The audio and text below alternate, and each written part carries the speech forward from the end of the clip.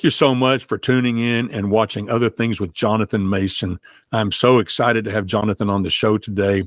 I tell you, he's an humble man, and but he's got a lot to be proud of before the Lord. And I tell you, because Jonathan is the vice president for Christian A&R and publishing for Curb Word Entertainment, based here in Nashville, Tennessee. And if you've ever been to Music Row, you can't help but see their building. They have a massive building here on Music Row. And anyway, but he's also director for The Church Will Sing. It's a division of Curb Word Entertainment. It's a movement that partners with worship leaders and songwriters to equip the global church with songs, ascribing worth to God and enabling believers to unite in gospel truth. And so we've got a lot to dig into today. He's a wealth of knowledge and information. But hey, welcome, Jonathan Mason. Hello. Thanks for having me. Well, brother, I tell you, it's been a long road to hoe. We've been talking about doing this for, I think, over a year. And we've both been busy, and plus the COVID and everything else. But I'm so glad we're here. But before we get, I want to go into your bio because I'm excited to hear how you came from Massachusetts to then you went to school in, I think, Providence, Rhode Island. But then you also went to school in Chicago, Illinois. And then you end up in Nashville, Tennessee. So that's I want to hear that story, how you got here. But before that, help people understand, because there's a fascination with the music industry, but you hear terms like A&R, and we know what kind of music publishing is, but give us an understanding of what someone in your position does there on Music Row. Yeah, well, I think it's the Wild West of the music industry, so all job titles are changing, but A&R, it stands for artists and repertoire, and generally we're working with the artists to help them to create their music from start to finish, helping them to create with other creators, connect the dots relationally, work with producers, and it's different for everybody. Some are very hands-on, and they have a lot of input in everything they want to do, and for others they really want our involvement, but we're involved with the process with the artists. Now, with artists and repertoire, is it correct that I understand that ultimately you have say over what is actually released as far as an album form? Is that true, or how does that work? Yeah, I mean, if you look at some of the music documentaries and whatnot, people in A&R can sometimes get a bad rap where they could ultimately say no contractually to releasing something or really push for something to be released. But I mean, in the time I've worked here, knock on wood, I haven't had fights like that with artists. I mean, I think you get to know your artist really well, and usually what you think is good for them, they also think is good for them.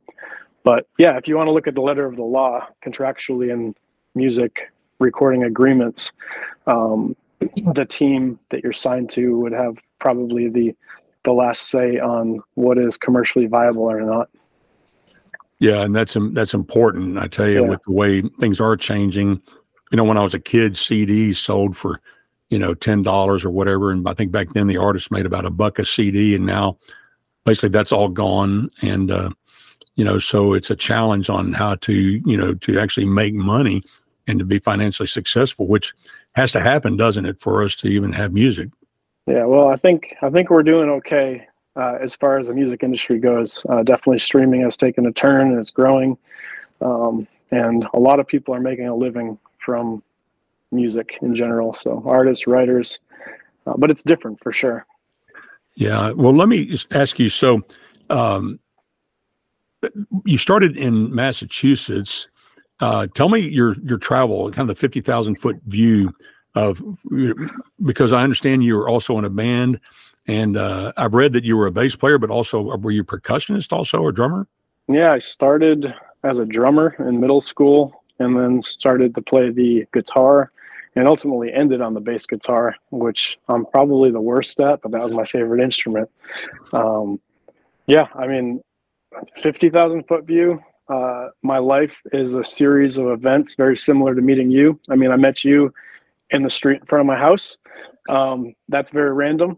But, my life has been filled with that. And look, I'll say I'm very grateful for the position I have. It's a position I never knew existed growing up. I never was planning on going to school or training for what I'm doing. But now that I'm here, I'm grateful beyond what I can put into words. I love my job. I love what I get to do. I love the people I get to work with. And gosh, when I look back, I mean, thanks for asking me, because I like looking back and seeing seeing a life of just moments that if something specific didn't happen, if I didn't meet this specific person, if I didn't grow up exactly where I grew up, again, 50,000 foot view, I grew up in this little church in Massachusetts, and there was somebody that moved to town that randomly now lives in the very town I live in down here. But she moved to town. She was 10 years older than me, and when I was 12 or 13 years old, she encouraged me to play guitar with the praise band. And she was like developing the music in the church to be more contemporary and turn from hymns. And at that same little church, there was an older guy, no joke, he was hard of hearing, I think, in one ear, and he was the front of house guy at the church, but also decided to build a recording studio next door.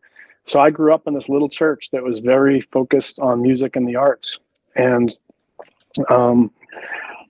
man, this could be a long story. You sure you're up for this? I'm good, man. I'm good. I tell you, because let me say, Jonathan, I tell you that it's these things to where other people begin to find themselves and they begin to hear similarities. And what it does is it helps people to begin to think differently, because I'm just telling you, my ministry background, working on in the streets, working with people who are hurting, there are so many things happening to where people, they come to a place of hopelessness. And I'm talking even Christians. I know devout Christians who have plummeted into deep depression, suicide, et cetera. So, no, it absolutely, and the cool thing about digital, they can just fast forward if they don't care to hear a part. But also what I get feedback from people that watch the programs, and we slayed an hour. Will Denton, professional drummer, played with DC Talk, et cetera. We went 2 hours, but the cool thing is if somebody's in the middle of watching it and they got to go to a ball game, they just put pause and come back. So I want to hear your story. So go back to the beginning, your worship in and recording studio next door. I think that's pretty cool. About what year would that have been? I was just around it. I mean, gosh, 12 years old, like 1996 or something. I mean, it was before the year 2000. And the church had this Mackie board, I remember, with like moving faders, which was like wild to see at the time, that long ago. And so I was just immersed in music stuff. I just wanted to be around it. And so I played at the church for years, went through, the classic few years of rebellion in high school. And that's part of a major shift where I ended up, it's probably from a scripture, he who walks with the wise becomes wise, but the companion of the fool suffers harm. And I remember wanting to surround myself with just other Christian people. And so I went to this camp in New Hampshire called Monadnock Bible Conference and started volunteering there. It was a couple hours from where I grew up.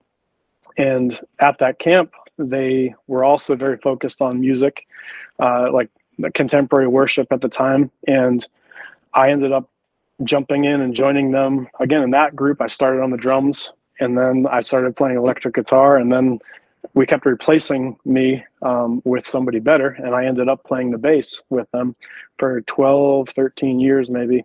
But in the going with that, I had this radical transformation where I went to school for business for a year in Massachusetts, but then ended up transferring. So I didn't actually go to Chicago. I did a distance study through Moody Bible Institute. I did go to Providence for a year for a Bible school there. So I went to Bible school, and my heart was, I'm going to be a worship leader, just lock down a local church, and never thought anything was really serious with the band I was with. It was just a weekend thing for this youth camp. And I mean, fast forward, I got a job at a church. I was a worship leader. They sent me to seminary, which was also an extension in the Boston area. And life was good. I got married.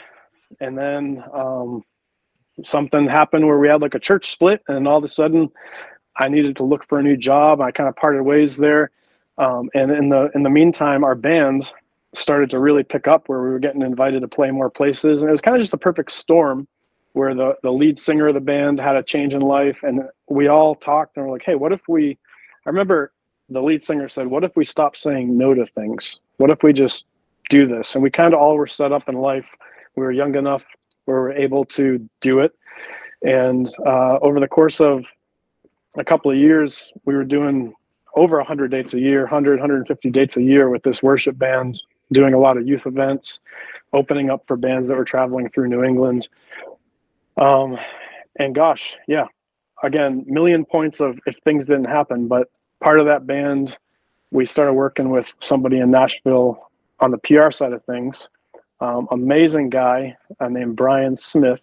And he approached me, and there's another scripture here, like just trusting wise counsel. But he contacted me one day and he's like, "Hey man, you're a great manager." And I remember being like, "Well, I'm not a manager." And he's like, "Yeah, you are. You manage your band." And I'm kind of like, "What do you mean?" Like, and he's kind of like, "Well, you manage them, you book them." And I'm kind of like, "Well, I guess I kind of do, you know?" I kind of just fell into doing things. I just was who I was. And he recommended I start working with this band that he was working with called the Grey Havens. So I started managing artists as well. And then one other guy named Joe Fry, he was a songwriter.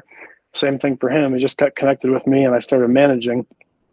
And really, without getting into all the details, it was person after person, meeting after meeting that never would have happened if I wasn't working with each individual group. The band I was in, like, here's an example.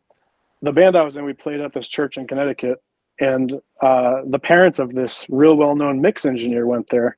And next thing you know, I'm invited to Nashville to meet this guy. I don't know anything about anyone. And I'm in the studio and he's mixing this song. It was a guy named Sean Moffett, you know? And so Sean Moffett connects me with another producer guy, salt of the earth, like amazing producer named Brent Milligan. He's like, "You need to meet Brent." And Brent produces an album for us. And it's like everybody that met us passed us on to somebody else, just said, "Hey, you need to connect with this person. You need to connect with this person." Full circle. I never had a plan to connect with the company I work for. It was just like, you need to know this person. You need to know this person. And as I'm going, people around me are like, "Hey, you're actually gifted at this. Have you considered this?"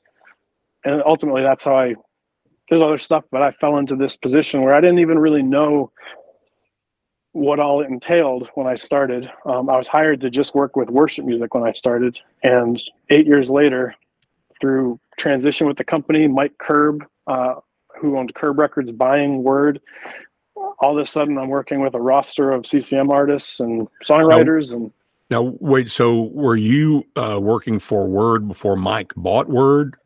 Mike was a part owner when I started. I don't know the percentage, but Warner Brothers owned the larger portion of Word, and then Curb was a minority owner, I believe. And then 6 or 7 years ago, Mike purchased the company, and I would say, you know, rescued us from who knows what would have happened to the company. We probably would have got bought up by some big another label or something. But it's really cool that this individual man that has a believing background, he was signed to Word, he bought the company to keep it going.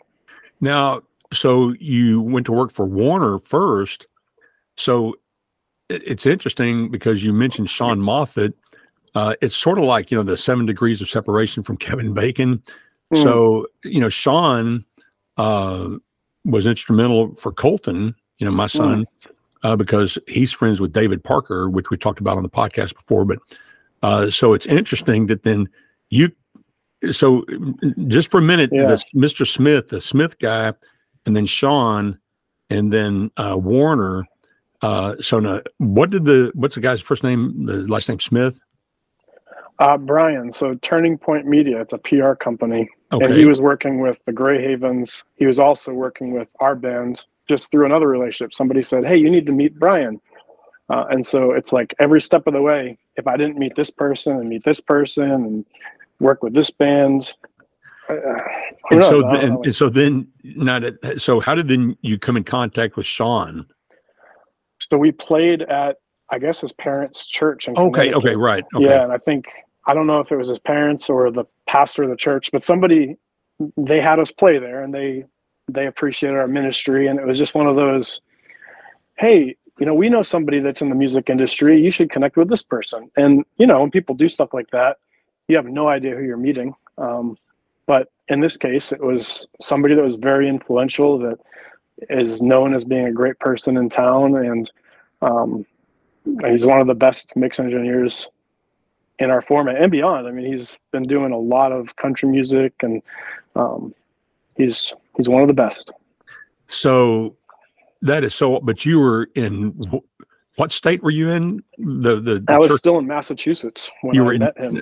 Now, this is an astounding point to me, and those of you who are watching. But to think Jonathan and his band were playing in Massachusetts, but someone there said, "Hey, you need to meet this guy." And like you said, you never know what that's going to be. But he walked through that open door. Then it turns out to be Sean Moffett, who is probably the top mix engineer in Nashville, if not the top. I don't know who else would be there with him. And then he sees potential in Jonathan. So pick it up from there. So then you end up at Warner. So where's the link there? How's that go? Well, so Word was owned by Warner. So, I mean, the link is, and it's again a random thing, a guy named Joe Fry, a songwriter. I believe he had just opened up for Phil Wickham in Tennessee here. He played at like a church in Murfreesboro. And gosh, I remember like it was yesterday. Somehow Joe knew somebody at Word, but he had a meeting with the president of Word's wife, who was an A&R. And I didn't even set the meeting up. So thanks, Joe, if you're listening. And last minute, he's like, man, you should probably come with me. You're my manager. You should come along. And I went and talked about, what I was a part of. And I mean, obviously we were talking about Joe's music, but also she was, from what I remember, asking about, the other bands I worked with and this and that. And somehow one thing led to another, where she just mentioned, hey, we have this position that's been open for a long time. Like we have Word Worship Music, it's called. And I think at the time, Meredith Andrews, Zealand Worship, so Phil Joel, formerly the Newsboys, and then Darren McLean were the three artists that they had signed to them. And she's like, we're just looking for somebody that understands. I mean, get this, I feel like it was understands the church, understands songwriting, understands worship leading, all this stuff. And I'm thinking to myself, I worked at a church. I'm in a band. I'm songwriting. I'm the one that's setting up the co-writes for these people. Like I'm engaged with all these relationships. I was just thinking back. I'm like, I went to Bible school. Like, so I have this theological background. I love music. I love the importance of music in the church and beyond. And I just like, even now, I'm like, man, if I ever tried to prepare, if I tried to find a school that would have got me prepared for that moment in time, I don't think I would have gotten the job. But a guy named Dale Matthews was the guy that hired me, who is another industry veteran in town here. And so she connected me with him, and next thing you know, here I am. And it's been just a walk in the park ever since. I'm just kidding. And of course, on your desk is that was easy button, right? I mean, because to me, that is astounding. And you went to the right university, you went to the God University, to where you graduate with where you fit best. And I tell you, I didn't know this about you, and that's why I wanted to talk to you today in this kind of formal format to hear that story, to think that, boy, can you imagine today if a kid walked in off the streets at Warner or Curb Word or anywhere, and it's like, hey, y'all got a job? I mean, it's just not going to happen. I mean, it's just so much more complex today. But let me just say, though, let me back up, because it does happen. When God's in the middle of things, that I think that is the point. So I kind of retract that last observation. So to me, that's very encouraging. So you're now at Curb Word, and so basically, you're basically over all things Word. Is that correct? No, I mean, we have multiple A&R. So I have a roster of 6 or 7 artists on the Christian side, as well as some of the Christian artists sometimes branch off. So I have an artist that's gone into the pop world, and then one artist on the country side that's actually a worship leader as well. So I get to dabble in different genres. And then writing wise, it's the whole Christian roster, so to speak. I mean, I'll touch, but we have another guy that works in publishing as well with me, again, Trevor. Well, so you mentioned Meredith Andrews. Now, is she from New Zealand? No, Phil Joel's from New Zealand. Meredith Andrews is from North Carolina, I believe. I know, my son's written with her, Mm. and so when he's writing with people, I'll check out, okay, what are they doing? And then I started seeing every hit song, da da da da da da da da, Meredith Andrews. There'll be three people, Meredith Andrews, Meredith Andrews. So I call Colton back up and I say, hey, what is the deal with Meredith Andrews? I mean, and he said, Dad, she's golden. I mean, she's just very successful as a songwriter. So, I'm curious. I mean, we can talk a little bit about, the writers first, but what's your perspective on Meredith? Because she is amazing and she's a part of your artist fold there, I guess you could say. Yeah. So I'm just curious because she is prolific, successful songwriter. Yeah. Well, she's an amazing worship leader. And I think that's the basis of her songwriting in a sense, is she just has a heart to lead people towards Jesus. And she does it in a way that I've seen almost no other do. Great heart. I love working with her. I mean, again, it's like a pinch me thing of, I don't know how I get the honor to work with the people I do. She was one of the first artists that I got to work with when I started. So there's definitely a special place on my roster for her. I'm thankful that I got to learn a lot of things when I worked with her, and she's been gracious and trusted me, and I'm thankful for that. She has a new album coming out early next year. Does she really? Awesome. Yeah. Yep. So, because I noticed on your website on curb.com that she's got a lot of dates, I guess, in churches or concerts between now and I guess whenever the roster changes over for the year. But, so she stays very busy with different conferences and events and churches for sure. Oh, that's awesome. I didn't know that aspect of her, but while we're talking about writers, Tony Wood is one of your writers, isn't he? He is. He's an amazing man as well. It's been cool when I started, again, because I started with worship music. If I have to be honest, I guess I'll be honest, even if I don't have to be honest. I think it's common for people that are in the worship music side of things, worship leaders, to have this heart towards CCM music, quote unquote, like, oh, this is fluff, or it's not as important as songs where people are worshiping, and I have to confess that was my heart when I came in. I was so focused on songs for the church that I didn't understand the power. Even though I grew up listening to CCM music, I grew up listening to the Newsboys and BC Talk and groups like that. I guess I just lost the importance of it, and now full circle, all these years later, I remember one of the first times I met with Tony and I sat down with him, I think at First Watch, and he started sharing his history of how he got to town and that he was in ministry, and he went to seminary or Bible school as well. And he's talking about these commentaries he has. And I remember I don't even know if I ever told this. I remember just being so convicted of like, oh my goodness, this guy is a solid man. I think he was an elder at his church. He's just like, he's a man of God with a depth of knowledge of God's word. And you see it through his songs. I mean, he's written, I think he's had over 30 number one singles over the years. Probably, I mean, more than that now. That was probably when I started. So yeah, I'm grateful to be able to work with people like that.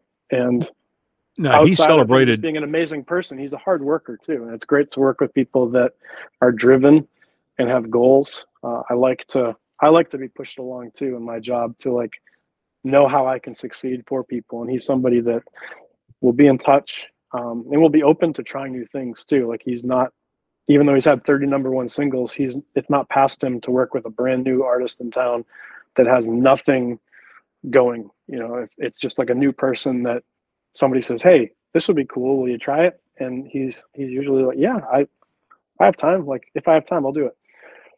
Yeah, he celebrated 30 years in the industry. They had a big banner across Music Row, if I remember correctly. Maybe it's been a few years ago now, but it was in the news, and they showed the banner on Music Row, celebrating 30 years, I guess, in the industry. But also, I was wondering, there's another writer, of course, Michael Farren is one of the guys that's responsible for Colton, my son, being here. That's awesome. Yeah, he's mutual friends with David Parker. David was kind of the connector to all of this. But and so Michael had the big hit with Walker Hayes and Zach Williams. He wrote Jesus' Fault, and I thought you were about to say he wrote Fancy Like. I'm like, no, that's not true. He wrote the song Jesus' Fault, which is definitely an amazing song. I love Michael Farren. He's another one that puts a smile on my face. I mean, it's my job to listen to songs that these people write every day. I can't believe it. And yeah, he's written a ton of songs. I didn't realize. I mean, his first one was Let It Rain. He was co-writer on Let It Rain. I think I got to fact check you on that. He's the sole writer of Let It Rain. Oh, was he really? Oh, yeah. I mean, he wrote that. I've heard the story. Well, it's a great story, but I mean, he wrote it way back in the day, and that's his song that got him to town. Usually there's one song that opens up doors for people, and for him, that was it. And then also there was another writer I'm thinking of. Oh, Anthony Berchtold. How do you say his name? Oh, Andrew Berchtold. Yeah. So Andrew, here's a cool. You want to hear another story? Yeah. Well, tell me the Michael Farren story and the Andrew. Yeah. Well, Michael Farren's story. He's amazing. I love him. He's keeping me busy. He's doing a lot more country writing now, which is really fun.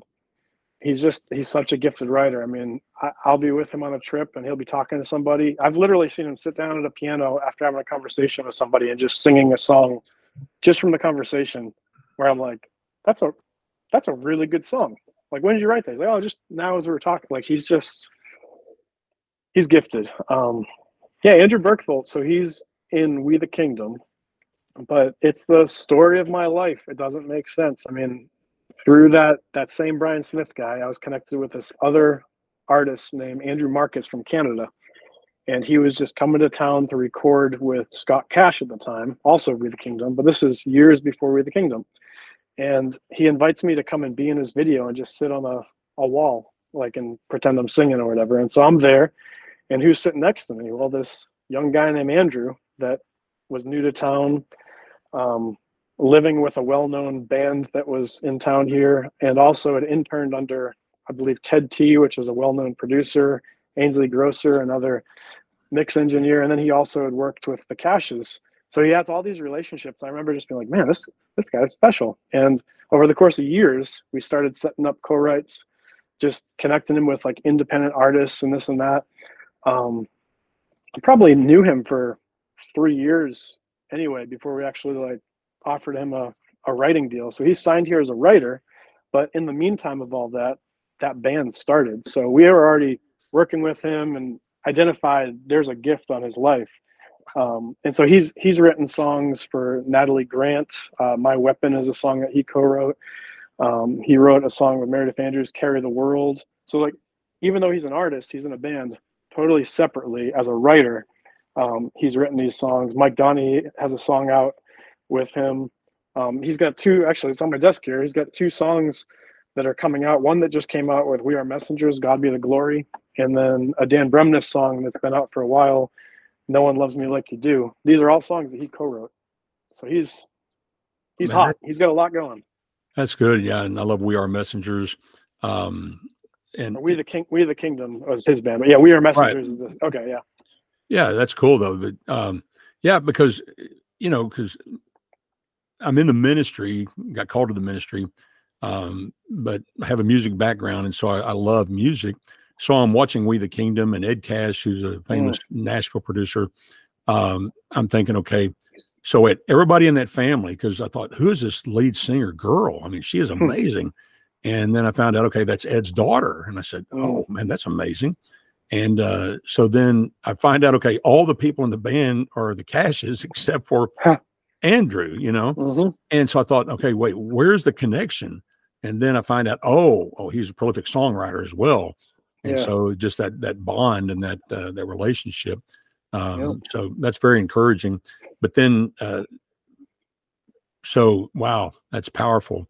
One other quick thing about Andrew, and this is, again, one of those, I can't take credit for this stuff, but Andrew is the sole producer, other than one song really, on The Church Will Sing. Like he is the producer that's done all of this stuff with us.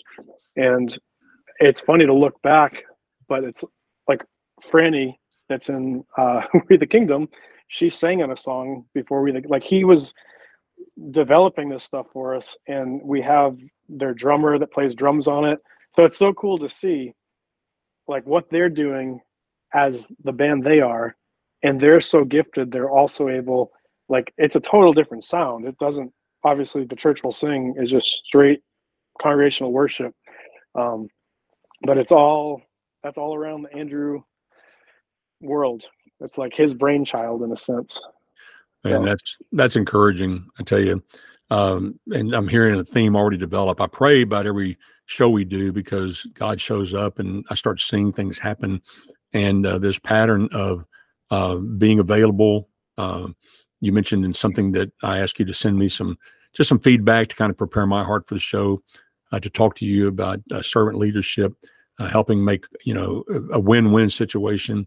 But I see this, but then also in your life of what you're doing and people that you're working with, but then this amazing story of people that have been that to you. It's cool. Yeah, over and over and over again. People have been so good to me all along the way. Just, it seems like the right person's there at the right time. And that's why I keep saying I can't take credit for, like, I don't feel like I've arrived. So to be honest, like I have this imposter syndrome, and I think that that's normal for, I've talked to the person I report to in the building and kind of talk through that of like, man, I just feel like I'm a failure, like I'll look at these other people at other labels and they had 4 artists with #1 songs and I just had 1 this year, I'm like, and but he'll remind me, and I have to step back and be like, I'm complaining about 1 song going #1 or whatever it was this year. And 10 years ago, I didn't even know this existed. Like I didn't care about a radio chart. So I guess it's all perspective. I'm walking myself through it as I'm talking. No, I tell you, I think, we need to humble ourselves before the Lord, and that's a good place to stay. And when we understand that everything that's happening in our lives is through the leadership of God. And I tell you, as you were talking about just perspective, I think it's important to say at this point that as best as I can see, as far as what's out on the horizon, that For King and Country is one of your groups, and they have to be the top Christian duo of all time. Have to be. Oh, they're doing really well. So I'll clarify. They work with my coworker on the other side of the wall, so they're not on my roster, but they are with our company. But I mean, it's a win for everybody when For King and Country. They're just, again, I can't say anything negative about them. Their hearts are right, and they're so successful. They've got a great team with everybody, though. It's like you look at the people you'll see on the platform, and I get to see that they have an amazing team around them that's very deep, from their management team to the people that travel with them to their musicians. So it's really encouraging to watch, and I guess I get to see a peek as to maybe where the success comes from. It's both with their amazing talent, but also with godly people all around them, holding them up and keeping them going. I love that. But, and we talk about, curb word successes. Natalie Grant would have to be one of the top female vocalists of all time. Now you could say, Lauren Daigle, of course, she's younger. She's kind of, not up and coming. She's arrived, but at the same time, Natalie has been going for a long time and still just as successful as when, she first started in the industry. And so, that's a part of the word. Let me get it straight first. The Curb Word Entertainment roster. Yeah. Also, of course, you said We the Messengers, Sidewalk Prophets, which I love. Sidewalk Prophets. Let me ask you this now, Francesca Battistelli. Am I saying that right? Mm-hmm. Yeah, nailed it. Is she still doing new things? Isn't she? I mean, yeah, she's working on a new album right now as well. It's been a few years since we've released something, but we're actively working on new music. Yeah, I get to hear the inside story from my son. He kind of tells me what's going on, but that's encouraging. But also, I had talking about We the Kingdom, not We the Kingdom, for King and Country. I wanted to say just a compliment to you guys at Word that at the Dove Awards this year, they blew the doors off. Also, Blanca, she's with your label. Yeah. She blew the doors off. And also now Rodney, no, not Rodney. It's probably Dylan Scott. I think was there. Dylan Scott. Now Dylan Scott. So now he's country. Yeah. But he sang with Larry Crabb. Am I getting Larry? Jason Crabb. Jason Crabb, not Larry Crabb. Larry Crabb's an author. Yeah. But Jason Crabb, and they blew the doors off. Did you have an opportunity? Were you there this year? Yeah, I was blown away. All those performances, I was just, I mean, it was a great night altogether. Everybody was wonderful. But it was really, it's cool. So I was watching the red carpet interview with them because after I saw them, I thought, wait, Jason Crabb, I thought, okay, he's been in the industry quite a while. Yeah. But then what's kind of funny is that he's under a different label, but I thought he was kind of Zach Williams before Zach Williams is Zach Williams. That's a good way to look at it. Yeah. You know what I'm saying? He is, but he's amazing. Yeah. Well, then Dylan is on there, and they said on the red carpet interview that they really didn't have a chance to rehearse. I mean, that they had, done some work previous, and they're like, what? And it's like, hey, this is the way it's going to go. They're old pros. They'll be fine. Isn't that something? Yeah. But I tell you, the energy, and I think they looked to be singing live. The energy was, I can't imagine having been in the room. Where were you seated, by the way? I was on the floor area, halfway back maybe or something. It sounded great. Yeah, it was a good night. Yeah, they do a great job in production, I tell you, in the days of award programming. But so moving on, let me just ask you, where do you see things for 2024 for Word and just any, talking as a label? I mean, any kind of I mean, for our company, we have a lot of music coming out. There's a lot of artists that have been working on projects. In my world, again, Meredith Andrews has an album coming out. Big Daddy Weave, Sidewalk Prophets. Francesca's working on it, so hopefully she'll have something before the end of the year. Dan Bremnes is working on new music. Stars Go Dim is wrapping up a project. We Are Messengers has a full, I think I just heard yesterday there's 11 new albums coming out on our roster. It's going to be busy, but that's coming off of, I won't say a slow year because I feel like we're always busy, but it was a slower year this past year where everything just lined up, a lot of stuff, probably from COVID or something. Everybody's schedules just kind of lined up, and now we're scheduling out. Well, now I enjoy Stars Go Dim quite a bit. Yeah. But you also mentioned somebody else that's got another album coming out. Meredith's got an album coming out. Dan Bremnes. Hannah Kerr has an album coming out. Hannah Kerr. Yeah. She's with Curb now as well. Oh, I didn't know that. Yeah. Okay. Yeah. Colton, he's written with her when she was with. Yeah, they were with Black River previously, but yeah. Well, I don't know. I don't know if he knows that. I'll tell him. Yeah, let him know. Yeah, he can watch this show and find out. But yeah, she's talented, and he really enjoyed. And I tell you, they also wrote with the guy from PFR. What's his name? Michael Boggs. Oh yeah, I feel like. Yeah, I know him. I feel like he's at a church in Brentwood or something now. That's awesome. Yeah, because when Colton said who he was writing with, I said, well, man, tell Michael, man, I'm a huge fan of his. I love that group. But it's really kind of strange in a kind of a weird world how it's all interconnected, as far as the people that pass through our lives. But, well, we'll be praying. I tell you, that's awesome. But I'm looking forward to hearing Meredith's new album and these other groups. Let me ask you, because we talked a little bit about the streaming. and I know everything's changed as far as how things are judged, as far as how many, I guess, singles, how you would say it, have, equivalence. Equivalence. And I know it's challenging, but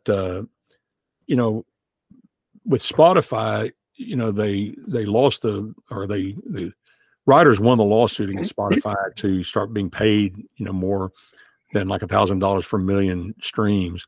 But as far as I can understand, that hasn't actually completed yet, so that the rates go up. Am I remembering that correctly? Yeah, I probably won't be the best to speak into all this. Okay. I'll say that there's amazing people that are fighting for rights in the government and with these organizations, and a lot of positive things are happening. But I think there's probably still a long way to go. I will say, just to lessen the blow, because a lot of times people get negative on, writers aren't getting paid enough, or CDs are in decline, streaming's not. The streaming is growing at a rapid pace. And as far as the whole music industry goes, my perspective is the music industry has changed since it's created over and over and over again. And every time there's a new piece of technology or development, there's a lot of fighting around it, but it always works out. And so sometimes it works out by other areas doing better. I mean, maybe it's touring starts doing better, maybe it's the artist merch does better. And over time, a lot of things even out, where if an artist sees a writer suffering, but let's say they're touring, or they're creating merch with the writer's lyrics, or there's different ways that I've seen people honor other people. I don't know what the future is going to look like, but I really believe we're going to be okay, because music is here to stay. Back to my church will sing thing. The church has sung, the church will sing. The church sings now, the church will sing in the future. We're a singing people. I can't see life without music, so we're going to be okay. Let's make that the quote of the day: is I can't see life without music. And I tell you, I'm mindful that I'm looking forward to the first day in heaven, because the Bible says in the book of Revelation that it's myriads and myriads of angels, and they're going to sing, holy, holy, holy. And can you imagine what that's going to be like, to where millions and millions of angels are going to be singing? That thrills me. So that's a good quote for today. There you go. Well, let me ask you this. So in regards to writing, the woman I had on the show last is a girl I grew up with, was in band with, and, music, the way it brings people together. We were so indelibly connected. I mean, it's like, this almost like being in war, really, in a good sense, to where I had not talked to her since she graduated a year ahead of me, but it was just like picking up yesterday. But something from her standpoint in Hollywood, and, the writer's strike was going on and all this, that, they're concerned about AI. And Julia presented the scenario that what they're facing as writers in Hollywood is that for, someone in the industry to say they generate the script by AI and then hire the writers to come in and polish it, which is a great diminishing income. I think there's if there's any threat at all in the music industry, I think that my perspective is that the human element that comes through in the song is what connects with the hearts of people.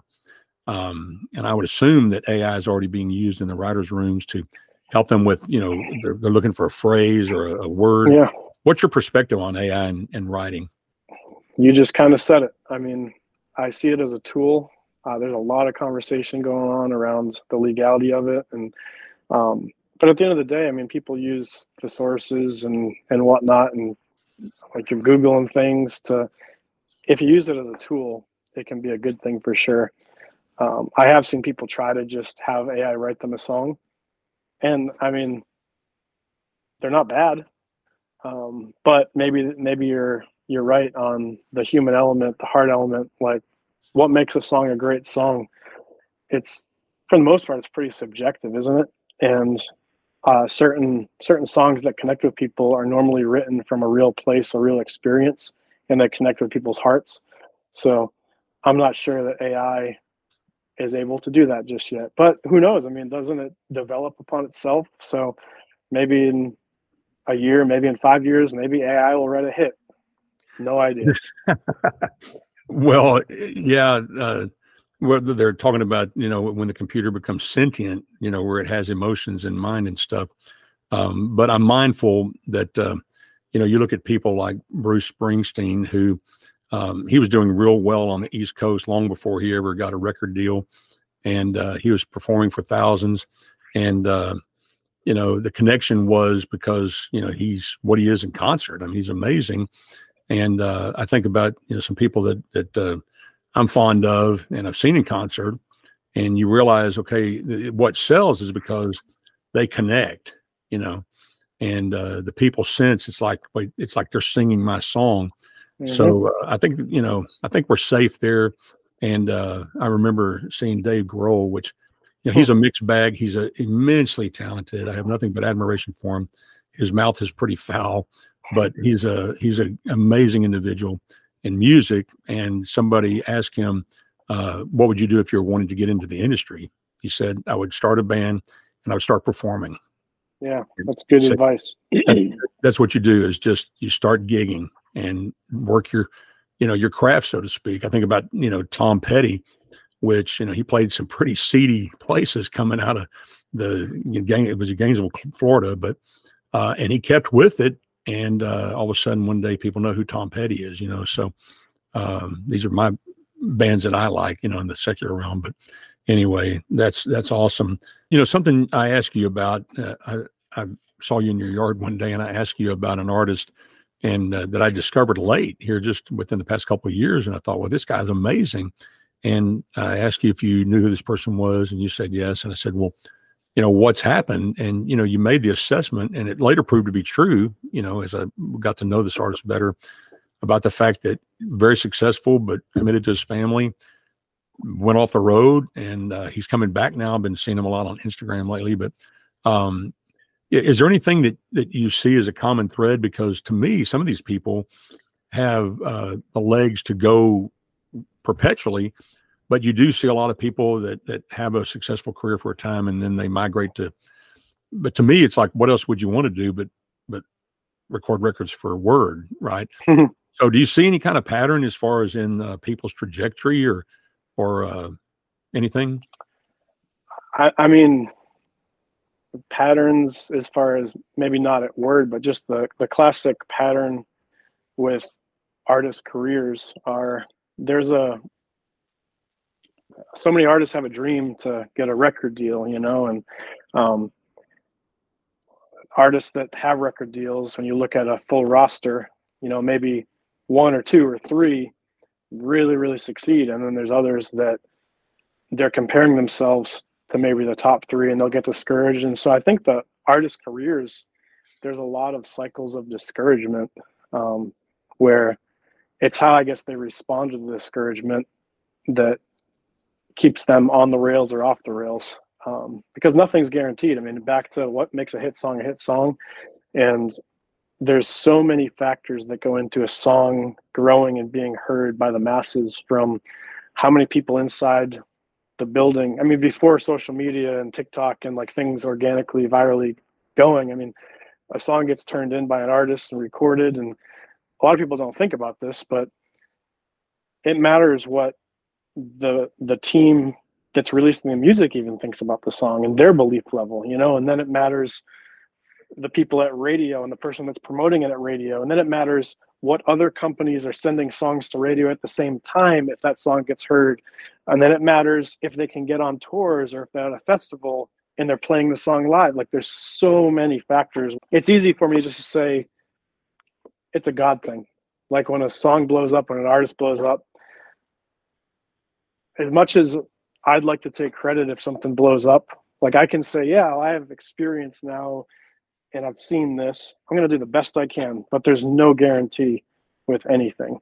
And I would say that if anybody thinks they have a magic formula, I would run from them, because I don't think there is a magic formula for music.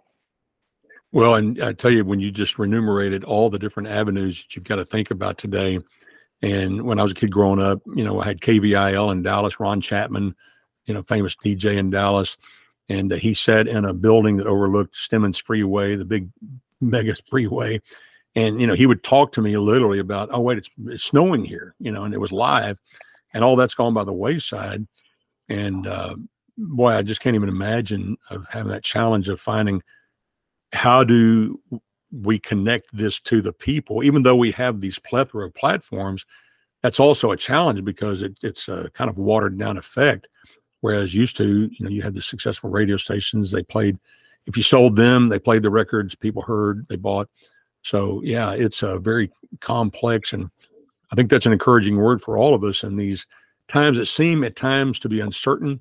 The truth of the matter is, as Jonathan is pointing out today, that with God, it's never uncertain, that he's the one who's the captain of the ship. I heard someone here just the other day say that he's the king of the universe. Jesus Christ is the king of the universe. And so when we realize if we've given our hearts and lives to him, that regardless of how things look like at the time, this is a great day. And I've been following this guy who's an actor named Steve Gutenberg on Instagram, and he's got these encouraging sayings. I thought, now what does Steve Gutenberg have to say? And it's really been fascinating and encouraging. I don't know what his background is spiritually. He did on one of his Instagram says, I'm leaving church, so I don't know what his faith background is. But he made a comment one day. He said that, I'm going to look back and I'm going to say that these are the best of days. And it really got my attention because thinking, can I say that? I mean, with all the mayhem that's happening on the planet, and the Lord spoke to me and used Steve Gutenberg to do it, that regardless of how things look and how things feel sometimes, we will look back and to say that these were the best of days. And so I think that's encouraging. Thank you so much for tuning in today. And with that, I bid you peace. Thanks for having me.